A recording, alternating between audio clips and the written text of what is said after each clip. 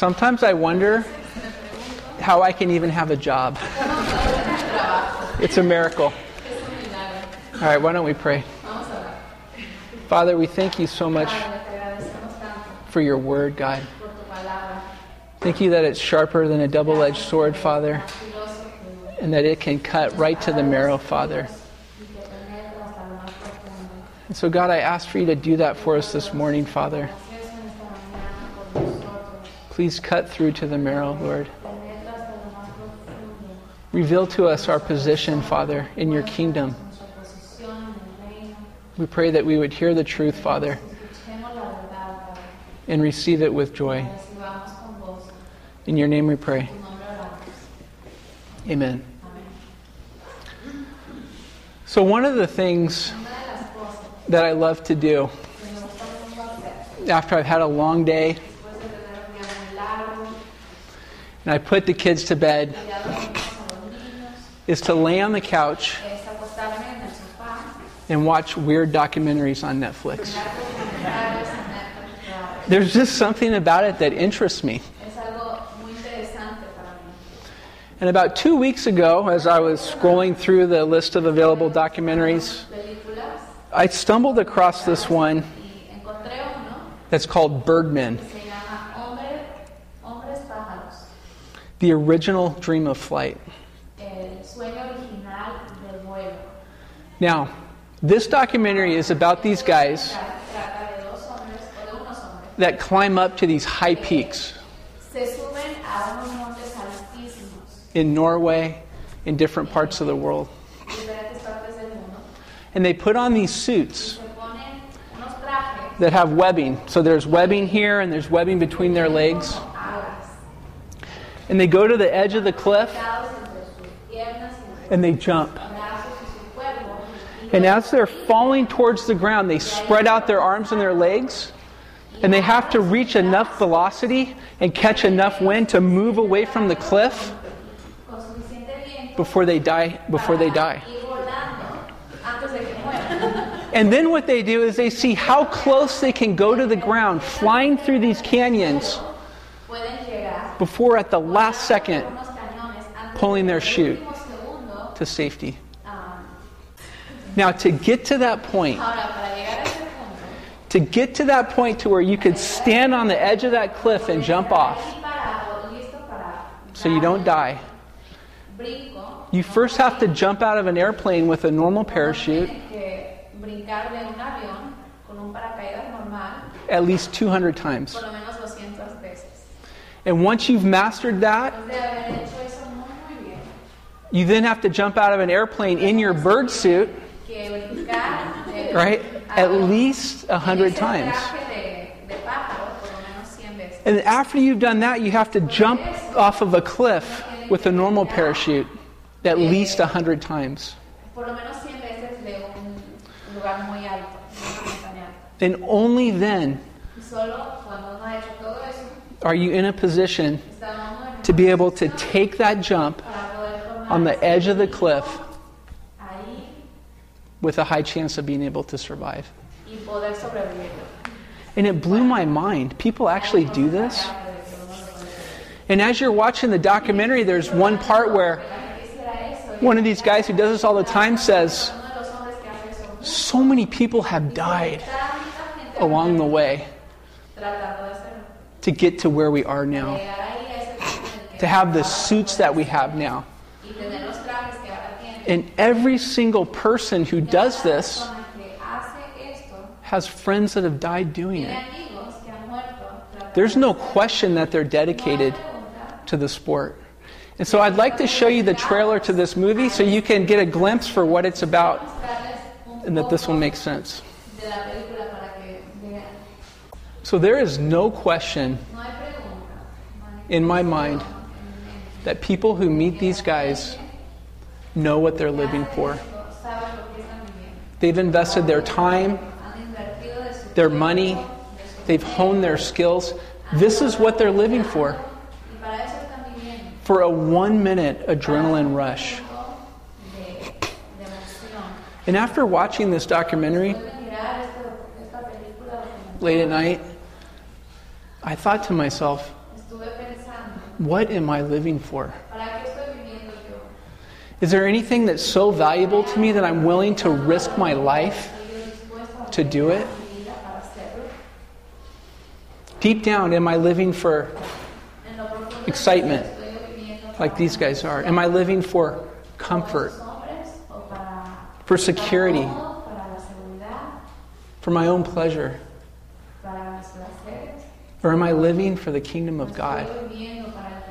What is it that's driving my life? What is it that I'm worshiping?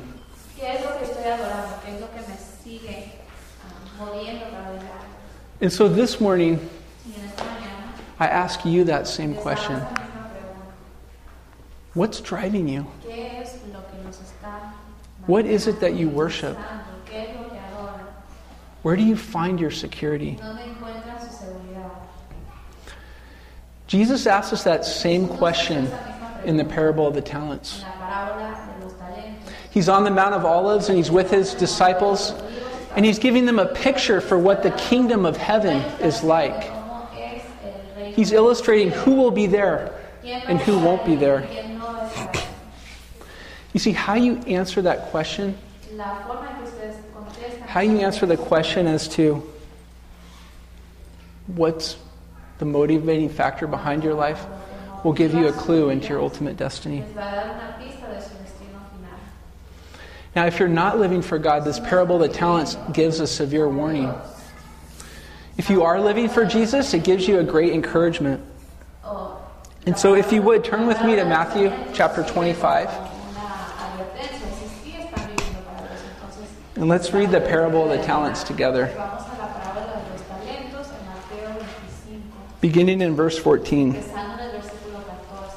Jesus says, he's talking about the kingdom of heaven. For it will be like a man going on a journey who called his servants and entrusted to them his property. To one he gave 5 talents, to another 2, to another 1, each according to his ability. Then he went away. He who had received the 5 talents went at once and traded with them, and he made 5 talents more. So also he who had the 2 talents made 2 talents more. But he who had received the 1 talent went and dug it in the ground and hid his master's money. Now after a long time, the master of those servants came and settled accounts with them. And he who had received the 5 talents came forward, bringing 5 talents more, saying, Master, you delivered to me 5 talents. Here, I have made 5 talents more. His master said to him, Well done, good and faithful servant. You have been faithful over a little, and I will set you over much. Enter into the joy of your master. And he also who had the 2 talents came forward, saying, Master, you delivered me 2 talents. Here, I've made 2 talents more. His master said to him, Well done, good and faithful servant. You have been faithful over a little. I will set you over much. Enter into the joy of your master. He also who had received 1 talent came forward, saying, Master, I knew you to be a hard man, reaping where you did not sow, and gathering where you scattered no seed. So I was afraid, and I went and hid your talent into the ground. Here, have what is yours. But the master answered him, You wicked and slothful servant, you knew that I reap where I have not sown and gather where I have no seed? Then you ought to have invested my money with the bankers at my coming. I should have received what was my own with interest. So take the talent from him and give it to he who has 10 talents. For to everyone who has more will be given, and he will have an abundance. But from the one who has not, even what he has will be taken away. And cast the worthless servant into the outer darkness. In that place there will be weeping and gnashing of teeth. So the one thing that's clear from this parable is that the man going on a journey, who's going away, he represents God. And the servants represent people who have some form of a relationship with the master. They're his servants. They all call him master. And Jesus calls him his servants. And so the servants in this parable represent professed believers. Right? In today's terms, it would be those who profess to have a relationship with the Father and they call him their master. But what the heck do the talents represent? And it actually took me a while to understand what Jesus was talking about when he was referring to these talents. Is it your faith? Is it your gifts? Is it your natural abilities? Well, the one thing we know is that a talent, the term used here represented a certain weight of silver. It was a finite amount of silver that was very valuable, and it equaled about 20 years worth of wages for the common laborer. Right, so whether you had 1 talent or 2 talents or 5 talents, what you had was worth a tremendous amount of value. We also know that this talent is God's property. In verse 14 it says, "For it will be like a man going on a journey who called his servants and entrusted to them his property." These talents are God's property. It's not something man can give. It's only something that God can give. We also know that these talents don't represent natural ability or gifts, which is what I originally thought it meant. And how do we know this? Well, in verse 15 he says, "To one he gave 5 talents, to another 2, to another 1, each according to his ability." Right, so these talents, the number of talents that the master is giving is based on your natural ability. So it's not ability itself. It's also implied that these talents that are given are expected to produce a gain. Right, it's something that can be risked. It can be lost or it can increase. And the decision to invest the talent for this thing of great value is solely up to the servant. He can choose to do it, or he can utterly refuse to do it. It's the servant's choice. And lastly, it's implied that the talents were to be invested solely for the benefit of the master, not the servant. It's not given to him for his own use. And as far as the servant could see, they would have to absorb any loss, but the master would get all of the gain. The master alone would benefit from this transaction. So what do these talents represent? I think they represent golden opportunities that God gives us, that only God alone could give, to exercise your faith. These are the moments of decision when we have to choose between playing it safe and thinking about ourselves, or risking our reputation, our lives, our comfort, in order that God may have what He wants. When I was a new accountant with Deloitte, the firm that I worked for, I had been with the firm for about 2 years. And I had a client in Simi Valley that manufactured these safety cables for massive aircraft. So a big company, made probably $100 million a year. And I was a second-year staff accountant. And my job was to go into this manufacturing facility to check it out and to count the inventory. Okay? Now, when you're an auditor and you do something like that, usually the chief financial officer of the company wants to make sure that you're contained, right? And so this chief financial officer of this big company, this older man, was following me around, right? And so if I were to identify an issue, he'd try to use his Jedi mind tricks on me, right? But that doesn't work, because I'm a seeker of truth. So I'm walking around this factory floor, and this older guy's walking with me, and he just seemed down. And I was finding some issues, and he was getting upset, and I looked at him in the eye, and I said, his name was Israel. I said, Israel, What's wrong? Israel, ¿qué tiene? What's going on? ¿Qué pasa? And his eyes welled up. Y sus ojos se llenaron de lágrimas. And he goes, a week ago, Porque una semana anterior, my little daughter Daniela, who's 6, was playing. And she was running around this corner and she banged her knee on the coffee table. And she had a bruise. And this was just aching and aching and aching. And it wouldn't go away. And so 3 days ago, we decided to take her to the doctor. Dice el Señor, hace 3 días lo llevamos al doctor, la llevamos al doctor. Doctor took an x-ray. El doctor tomó una radiografía. She had a malignant cancer tumor on her leg. And they had to amputate her leg. And she was in the process of getting ready to go through chemotherapy, and her life was hanging in the balance.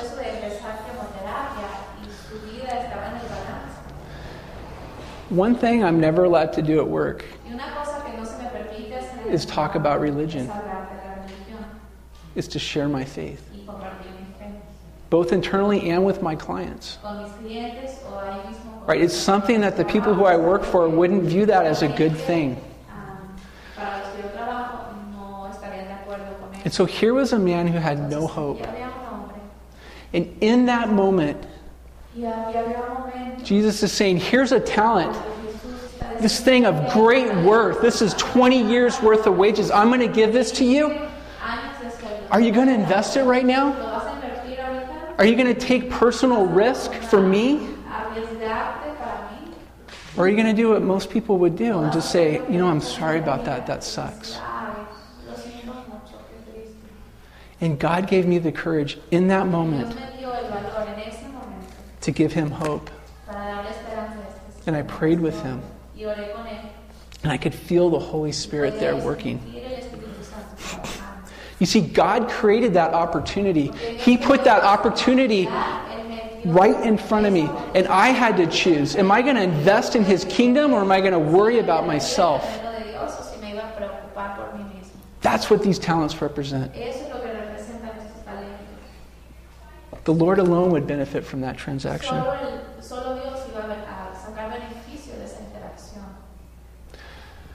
Another time, it was a Sunday, and Bonnie and I were wiped out. I had been working a lot, 6-7 days a week, and I was laying on the couch, and this salesman comes to the door.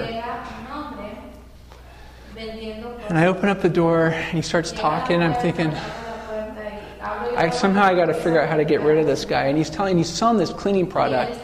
And he goes, and I got this product, and it's like a hurricane. And he has his sales pitch. He's supposed to twirl it and make it spin and make it look all cool. And it wasn't. He was fumbling the transaction, right? The pitch. And he goes, don't worry about that. Let me just show you how great this stuff cleans. And he goes to my driveway, and he sprays it, and he's scrubbing it. Wasn't working. Right? His whole thing was falling apart right before my eyes. And I looked at him, I said, man, what are you doing? And he looked at me and goes, I know. This is horrible. And I could sense that he was hurting. And I wanted so bad to kick him off of my porch and to go back inside and go to sleep. And I said, why don't you come inside? He goes, yeah, I'm not selling anything anyway, so my boss isn't going to care. And I said, what's going on? Tell me your story. And he says, well, I'm from Chicago. And I got involved with this company that sells this cleaning product, and they just take a bunch of people, and you go from city to city to city, slinging these cleaning products. And he said, I have to do it. I go, why? He goes, you know what? I have a wife. She just had a baby. She's in the Motel 8 with me. My brother just came home from Iraq, and he killed himself 2 weeks ago. My family's out of money. And he looks at me in the eye and he goes, you know what? I'm this close to killing myself too. This is serious stuff. These opportunities are valuable in the Lord's sight. And we were able to share the gospel with him. We were able to get him enough money to get him back to Chicago. And then through Cornerstone, we were able to connect him with a pastor from a local church there who received him into his arms as he came back home. You see, these opportunities are everywhere if you're in tune with the Spirit. Now, I'm not perfect. There's opportunities that I've fumbled, that I've lost, that I've screwed up. And that's okay. Because God's grace is so big, it's so powerful that it could cover those moments of failure. But what Jesus is saying is, hey, those of you who have a true faith, over time, you're going to produce a return for the Father. What He's entrusted with you, you're going to return it back to Him with an increase. Even though there may be times of failure, even though at times you may have buried your talents, you're going to keep going. You're going to press forward. So what do these opportunities look like for you in your life? What talents has God entrusted you with? And that's a difficult question to answer because everybody's abilities are different. So your opportunities that God gives you are different. It's not the same. When I look out across our body, I think about Sergio. Sergio speaks a native Oaxacan language that people in the neighborhood speak. He's born in Mexico. He immigrated into the U.S. Sergio can be way more effective than I could ever be in this neighborhood because of his natural abilities, and because of those abilities, God's given him a pile of talents that are different than everyone else's. No pressure, Sergio. Or I think about Manny. Manny could blend in with the white middle class crowd. He can blend in with the immigrant crowd. He has an element of versatility that I don't have, that Larry doesn't have, that Mark doesn't have. And with that's going to come its own unique set of talents. Plus, he can crack really bad jokes and make people laugh.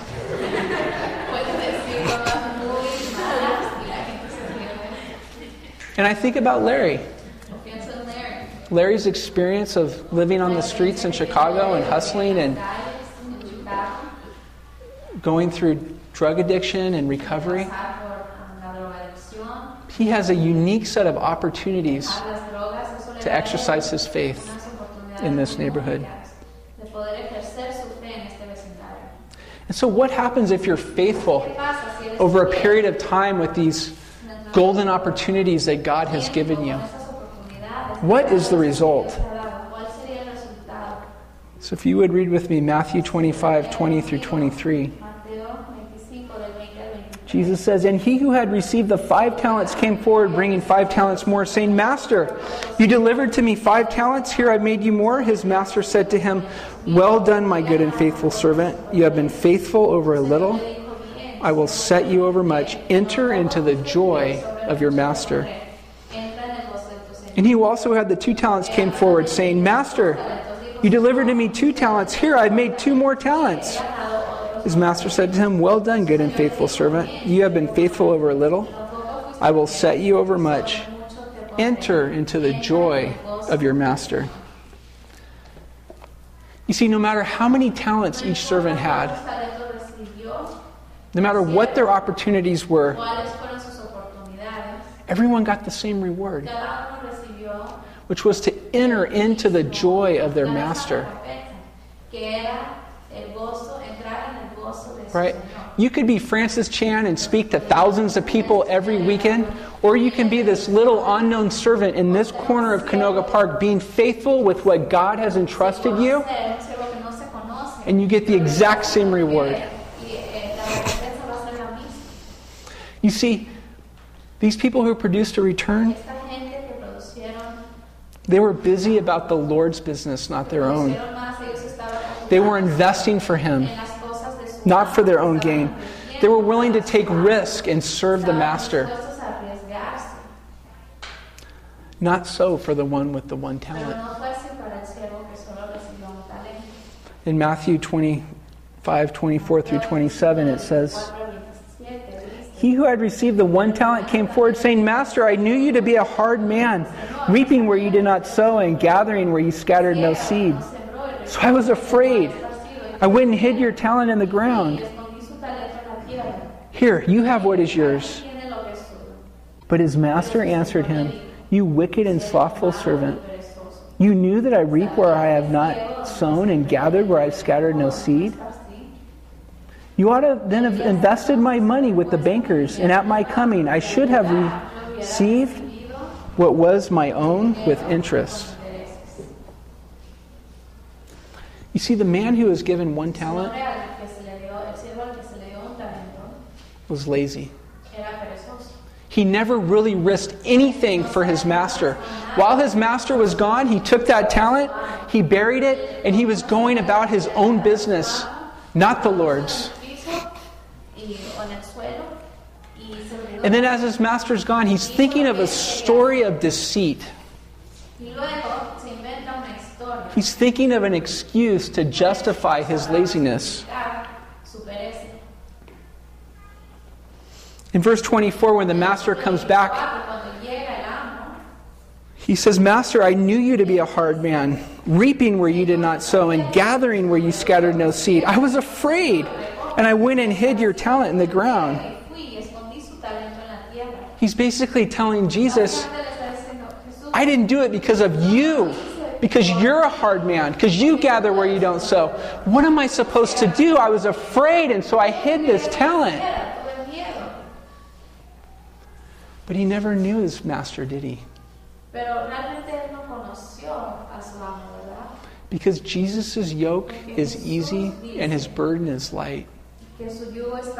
And all who are weary laden should come to him. That's not God. That's not his character. And Jesus responds to that statement by questioning the man, as he does in many cases.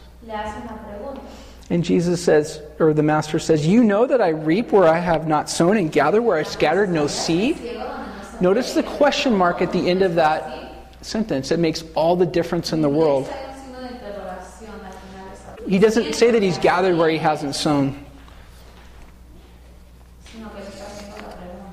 So Jesus doesn't debate his character with the man. But Jesus takes him at his own appraisal of the master.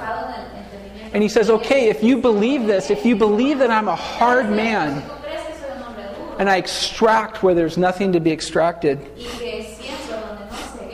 why didn't you then produce a return? How many people are sitting in churches this morning across America who are going about their own business, who claim to have this relationship with the master and making excuses? You see, it's so easy in our culture to profess a faith. It's so easy to say that Jesus is my master and fill our time with the things of this world and have no time to invest in the kingdom. When I first became a Christian in college, I went to this retreat called College Briefing. And it was in Lake Forest in Southern California. And Campus Crusade for Christ puts this event on, and they've been doing it for 30 years. And so I go there, and there's 600 college kids from all across the country. And we're worshiping and we're praising the Lord. And there was so much energy there. And that's where the sparks first started to fly with Bonnie. I met her there. So it was a very important retreat for me. But I'll never forget, this has stuck out in my mind. After this man, one of the founders uno de los fundadores of Campus Crusade for Christ, he gave this powerful message on what it means to follow Jesus. dio un mensaje muy poderoso acerca de lo que es el seguir a Cristo. And then he looks out and he says, Pues nos mira, I've been doing this for 30 years. yo he estado haciendo esto por 30 años 15 years from now, y en 15 años 20% of you will be followers of Christ. 20% de ustedes estarán 20%. That's how the statistics play out. Where are you going to be? Are you going to be in that 20%? Or are you going to be in that 80 that's not following? Decide right now. 80% que no están siguiendo. And I thought, what the heck is this guy talking about? Y pensé yo, está loco este hombre. He has no idea what he's Él talking no tiene about. idea de lo que está hablando. And sadly, Pero tristemente, as I look at my group of friends that joined me on that retreat, people who were Christians long before I ever became a Christian, mucho antes de que yo profess to be servants of the Lord, pensaba seguir a Cristo, but I doubt they really are. And I remember a time in my life, me acordé un tiempo en mi vida.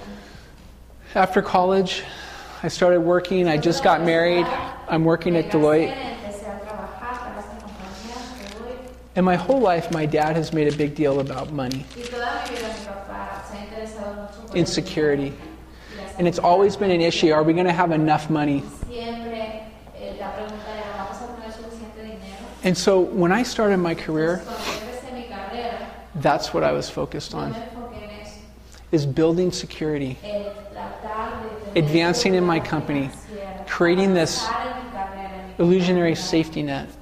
tratar de crear una ilusión de seguridad. And during that time, I was sacrificing my relationship with my wife, Estaba yo sacrificando mi relación with my con mi family, esposa y con mi familia and with God. y con Dios. You see, I had these talents, and I took a shovel, and I buried them in the backyard. And I didn't have time to think about those talents because I was so busy going about my own business. No tenía tiempo de enfocarme en ellos porque estaba ocupándome por mis propios intereses. And then we were going to Cornerstone, Íbamos a and Francis preached this message, predicó un mensaje. lukewarm and loving it. And then I attended this conference by Paul Tripp that talked about what God's plan was for the family. Él estaba hablando acerca del plan de Dios para la familia. And the Holy Spirit did something in me. And I had realized what I was doing. You see, if we have a real faith, if we have an active faith, you're not going to stay in that position to where your talents are buried. Because you can't live like that. God won't let you. In the end, what happens to the man with one talent? Matthew 25, 28 through 30, it says,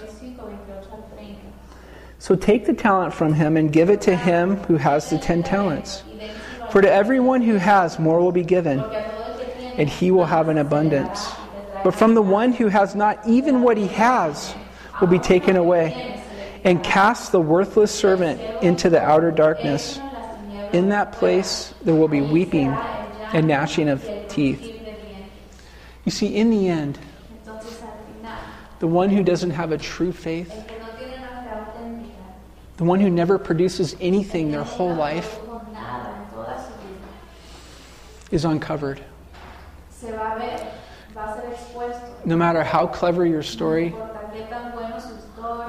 God will not be deceived. He judges a man's heart, and he does it correctly 100 out of 100 times. My dad has always told me, I'm going to slip into heaven at the end. He wants to do just enough to make it in. And he says, I don't care if I have a little shack on the corner of your property in heaven. And I don't think he's joking. He does just enough. But if you're trying to do the minimum, if all you want to do is slip in and have a little shack in the corner of heaven, that's a dangerous place to be. That's a scary place to be. Now, the next section of Scripture after the parable of the talents is entitled The Final Judgment. After going through this, I actually think that it shouldn't be divided by that section, the final judgment, because this is very much connected to the parable of the talents and to the parable of the 10 virgins, which is right before that.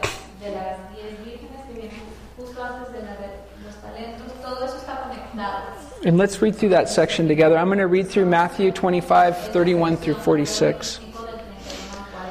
When the Son of Man comes in his glory and all the angels with him, then he will sit on his glorious throne. Before him will be gathered all the nations, and he will separate people one from another as a shepherd separates the sheep from the goats. And he'll place the sheep on his right, but the goats on the left. Then the king will say to those on his right, "Come, you who are blessed by my Father, inherit the kingdom prepared for you from the foundation of the world. For I was hungry and you gave me food. I was thirsty and you gave me drink. I was a stranger and you welcomed me. I was naked and you clothed me. I was sick and you visited me. I was in prison and you came to me." Then the righteous will answer him, saying, "Lord, when did we see you hungry or feed you or thirsty and give you drink? And when did we see you a stranger and welcome you or naked and clothe you? And when did we see you sick or in prison and visit you?" And the king will answer them, "Truly I say to you, as you did it to one of the least of these my brothers, you did it to me." Then he will say to those on his left, "Depart from me, you cursed, into the eternal fire, prepared for the devil and his angels. For I was hungry, and you gave me no food. I was thirsty, and you gave me no drink. I was a stranger, and you did not welcome me. Naked, and you did not clothe me. Sick and in prison, and you did not visit me." Then they will answer, saying, "Lord, when did we see you hungry or thirsty or a stranger or naked or sick or in prison, and did not minister to you?" Then he will answer them, saying, "Truly I say to you, as you did not do it to one of the least of these, you did not do it to me. And these will go away into eternal punishment, but the righteous into eternal life." You see, Jesus is painting a picture of the final judgment that's to come. And everyone who has ever lived is going to be there. Look around this room. Every one of us, I promise you, will be there. Every person we meet in the park, every person we meet in the apartments, every person you've ever came in contact with will be there with you. And either you go to the right with the sheep, or you go to the left with the goats. There's no third column. There's no way to slip by. And let me tell you, it will be here that quick. You're going to blink your eye and you will be there. I promise you that. I'm 37 years old. It's gone by in a blink of an eye. Britt is 40 years old. It's gone by like that. He's halfway through. I'm under halfway through. Now, to those who are living out their faith, who have this active faith that's living itself out, this is actually an encouragement. You think, wow, I'm going to go to the right and I'm going to enter into the joy of the Father. I'm going to go to this place that He's prepared for me. It's all been worth it. Taking all that risk, losing myself, investing for the kingdom. I was tired. It was hard. But now for eternity, I'm with the Father. It's not such a good picture for those who go to the left.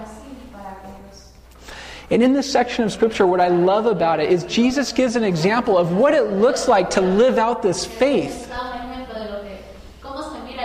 These wonderful examples. He says, "For I was hungry and you gave me food. I was thirsty and you gave me drink. I was a stranger and you welcomed me. I was naked and you clothed me. I was sick and you visited me. I was in prison and you came to me." Those are the talents. Those are simple things. He didn't say when you built that Crystal Cathedral, when you built that 8-story orphanage, when you shared the gospel with 10,000 people. No, he's talking about feeding the hungry, giving water to the thirsty, showing hospitality to the stranger, clothing the naked, visiting the sick, going to the prisoner.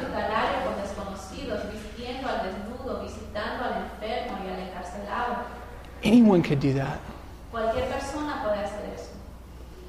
It's simple stuff. Es algo simple. We don't have to accomplish mighty things. Cosas tan grandes. All we have to do is be faithful Lo único que tenemos que hacer with what God has es given fieles us. con lo que Dios nos ha dado a nosotros. Now, lately, Ahora, recientemente, for some reason, por algún motivo, I've been reading Scripture he estado yo with a new leyendo la perspective. Escritura con una perspectiva nueva. My mind has been blown away. Ha sido asombrado. It's like a light bulb has Es turned como on. que se me prendió un foco. And I'm beginning to get just a little glimpse Y he estado empezando a ver for what God's heart is for the del poor, corazón de Dios para el pobre. for those on the fringe of society Las márgenes de who are the most vulnerable. And it started actually with reading this book called Christians on the Border. Leyendo un libro que se llama Cristianos en la Frontera. But this book really outlined Y este libro realmente God's heart for the stranger and for the poor para el and for the outcast in the Old Testament.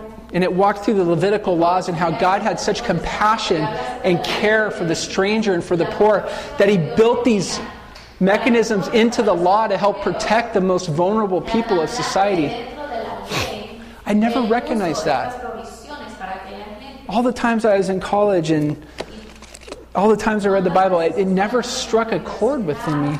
Y en otros lugares nunca me había dado cuenta de eso. And as I've been reading through the New Y al Testament, estar leyendo el Nuevo Testamento, I've noticed that Jesus spent most of His time with sinners, pasó with prostitutes, la mayoría with de tax su collectors, tiempo con with the pecadores, unclean, with lepers, con gente que no se consideraba with people on the fringe of society, the people who are most vulnerable sociedad, con la gente más vulnerable in this world. en este mundo.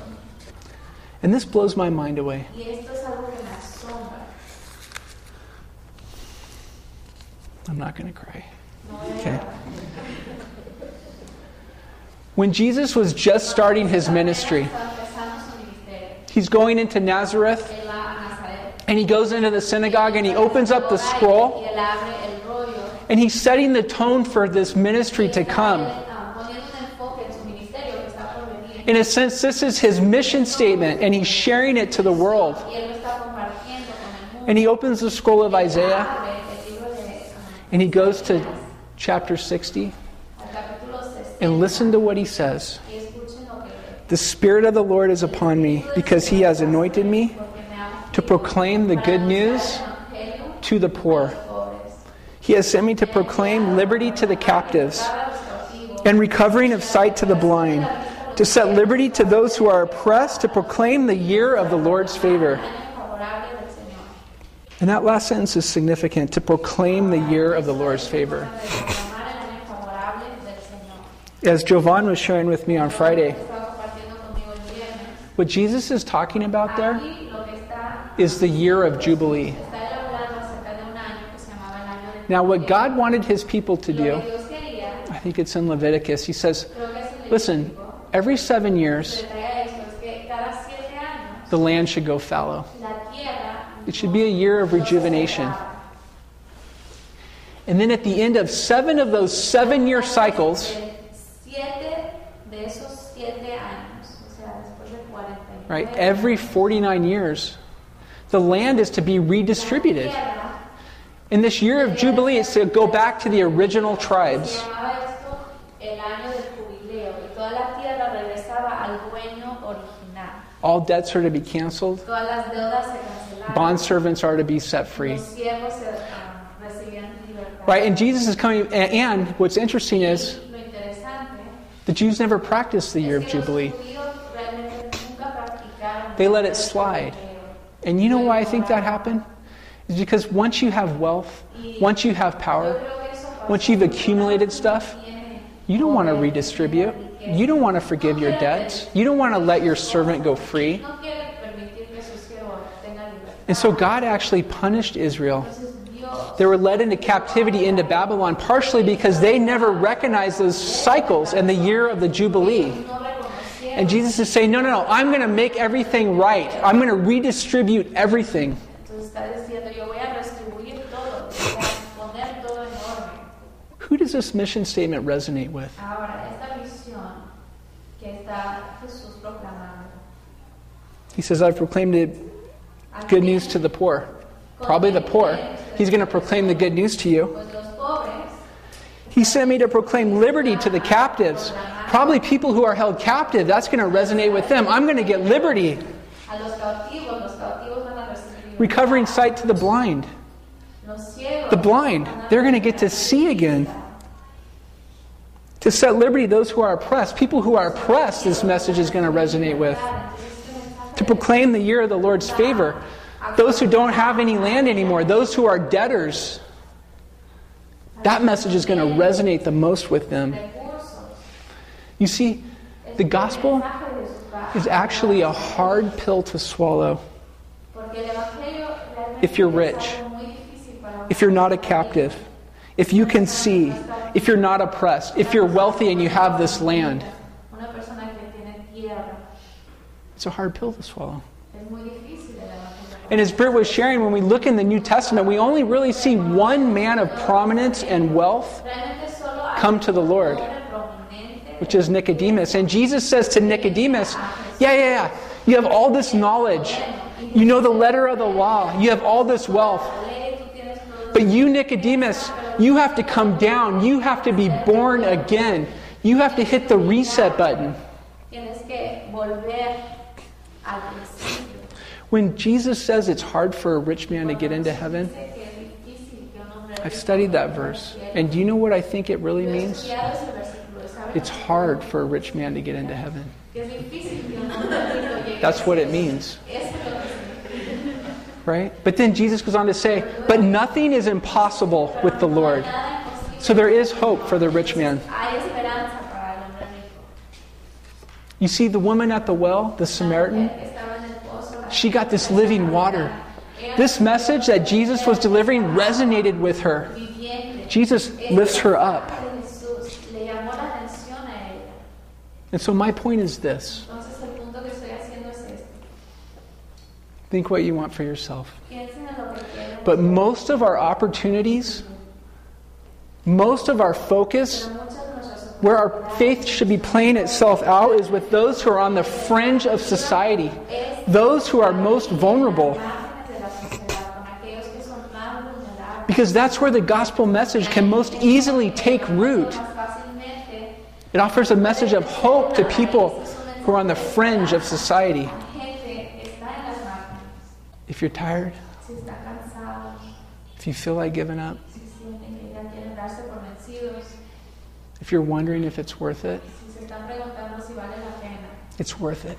vale la pena. Because one day, Porque en un and I día, promise you this, romper you will enter into the joy of the Lord. ustedes al gozo del Señor. And all these trials, Todas estas all this stuff that you're going through, esas tribulaciones it's going to be a distant memory. van a ser una memoria muy distante. 2 nights ago, Hace 2 noches, we had a family movie night. nosotros una noche familiar y miramos una película. And we decided to watch Benji. Decidimos mirar la película Benji, And the original Benji. el original. Right, this thing was made in like 1972. Hizo como en 1972. So our kids were there, Bonnie was there, Lexa was there. Bonnie, Lexa, And it's the worst movie I've ever seen in my life. Okay?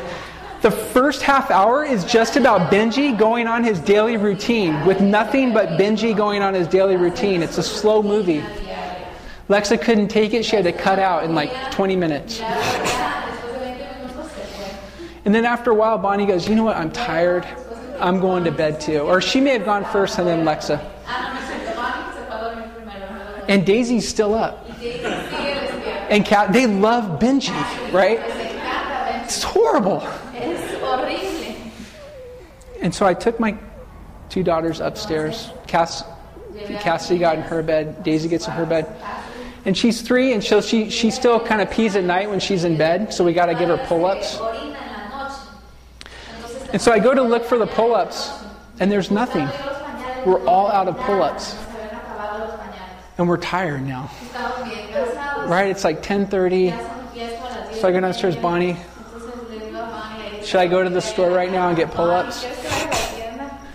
Por And we pañales. decided Y decidimos nosotros to roll the dice. que íbamos a ver qué pasaba. So I took her, I kind of roused her out of her sleep. I put her on the potty just so I can get anything out that's there. Hice que Put her back in her bed. la puse a que haga pipí y luego la And we were tired and we're like, Lord, please, just let her sleep through the night without peeing in her bed. Because we've been dealing with throw up and all this stuff over the last several weeks.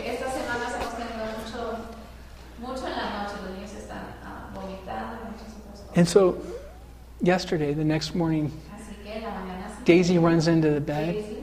I did it, Daddy, I did it. You know, I feel her butt, there's no wetness. I go, wow, you didn't go pee in your bed. She goes, no, I didn't. I did it. I'm a big girl now. I thought, wow, you are a big girl now. And I'm thinking, I'm going to save so much money not having to buy pull-ups. And a couple times during the day, she said, I'm a big girl now. I said, yeah, you're a big girl now. I'm proud of you, Daisy. And then as I was here last night, kind of going over my notes, Bonnie goes to put her in her bed. And it's wet. She goes, what is all this wetness? And Daisy goes, it's water, Mommy. That's not water, Daisy. You see, she had been living a lie. My little 3-year-old was a fraud. She had woken up that morning. She had changed her underwear by herself. She had come downstairs and pretended like everything was okay. I'm a big girl now. No matter how deceptive she was, no matter how clever she was, in the end she was found out for who she really was, which is a fraud. So will it be, mark my words, for the person who takes their talents, who professes to be a follower of Christ, and never produces a return. But there's hope. If you're in that place, that's why Jesus came. He came for the joy that was set before him, and he wants you in his kingdom. This is something you can't muster up. This is something you can't try hard enough to capitalize these opportunities. This is a living faith that God gives you that results in an increase. And so if you're in that place, please, please, please repent. Please run to the Father. Confess your sin, and he will change your heart. Let's pray. Father, we thank you for your word, Lord. God, I pray that we would be a body, a church, God, that capitalizes on the opportunities that you give us, Father. Give us the strength that we need to live out our faith, Lord. Give us the strength that we need to follow you with our whole heart, Jesus, because we can't do it ourselves. In your name we pray. Amen.